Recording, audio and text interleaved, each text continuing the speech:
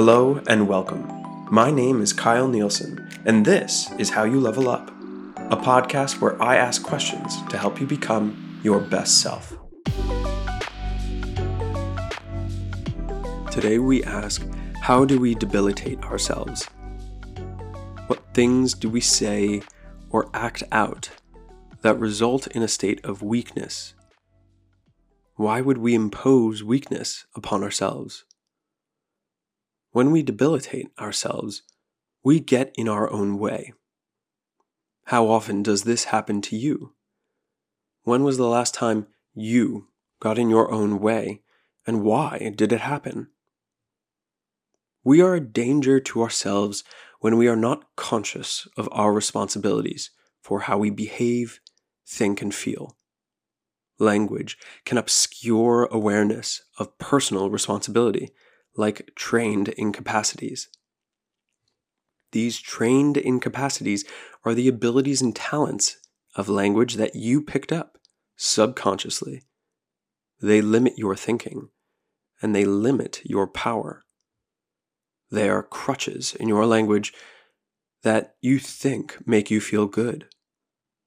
You think they make you feel good because by using these trained incapacities, you relinquish responsibility, but only for a moment. In the long run, they weaken our ability to influence our environment and path in life. Some of these debilitating phrases start sentences with no, with all due respect, no offense, if only, yes, but, unfortunately, don't take this the wrong way. Some of these debilitating phrases are statements like, sometimes you win, sometimes you lose. It is what it is. No worries, or no problem. Everything happens for a reason. Trust in the plan. And some of these debilitating phrases are even religious and are embedded in common phrases that debilitate, like, it's in God's hands. He has a plan. Let the fates decide. Let go and let God. When you use these debilitating phrases, you remove the power of your abilities in action. You lose satisfaction and long-term peace. How do we have these debilitating phrases? Well, they are heuristics that we create or pick up to deal with our extraordinarily complicated environments. They are the mental shortcuts that help us reduce our mental energy use.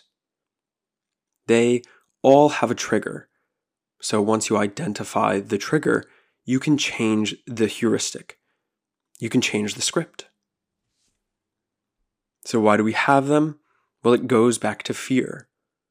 Do you think that you're going to lose something you want? Will you lose something you have? Does it have to do with what someone else thinks? Certain words and phrases invoke mental clashes, and we're unaware of them. The phrase, everything happens for a reason, tells whoever you say it to that they have never had control of the situation to begin with. Research shows that when you say everything happens for a reason, you feel better, and the person you say it to feels worse. This phrase is pervasive. It is so common, why would you ever think it could be harming you or the people you say it to? We cannot all be walking blindly with these phrases, right? Because if that were the case, what other phrases are poisoning our mind? Have you ever heard of the phrase work-life balance?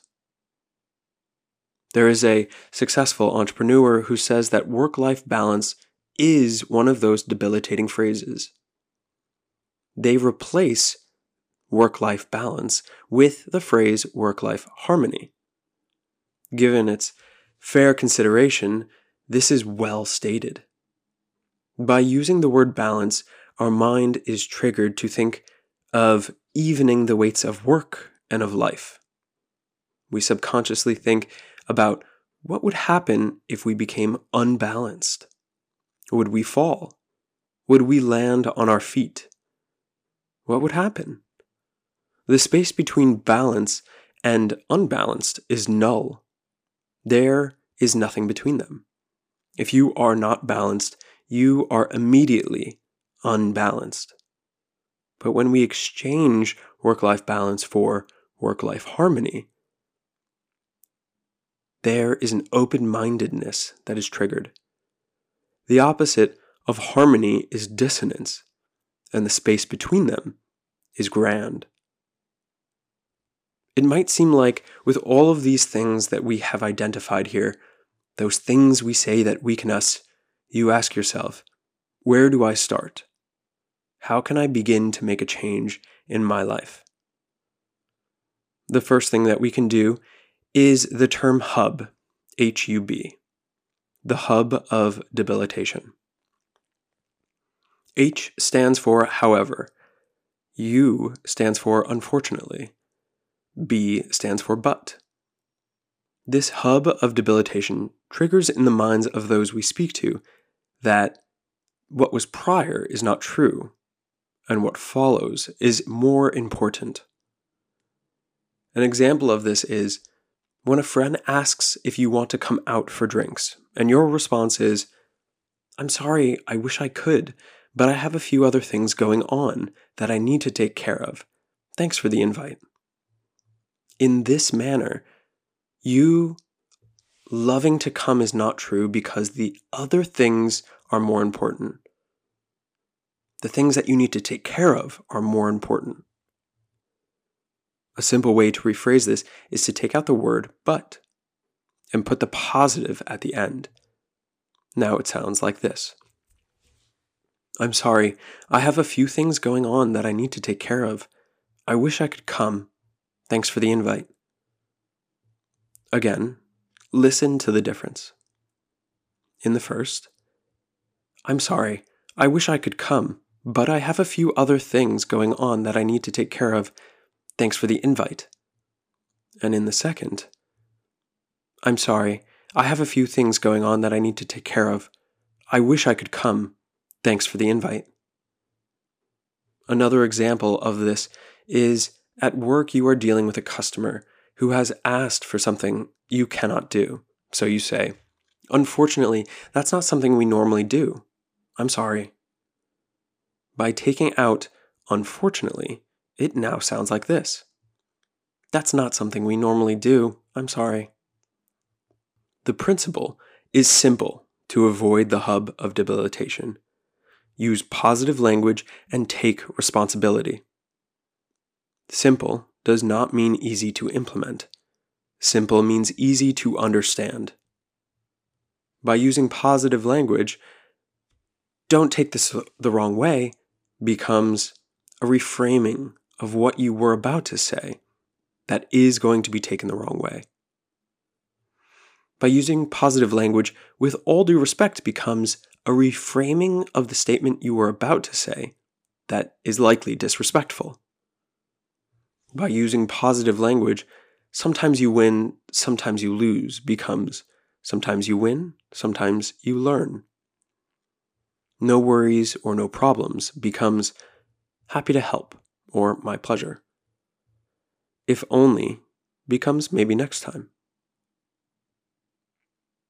Of what we have talked about today, do you know when you express these debilitating things?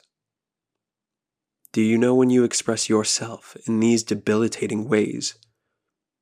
And how often do you find yourself in the hub of debilitation?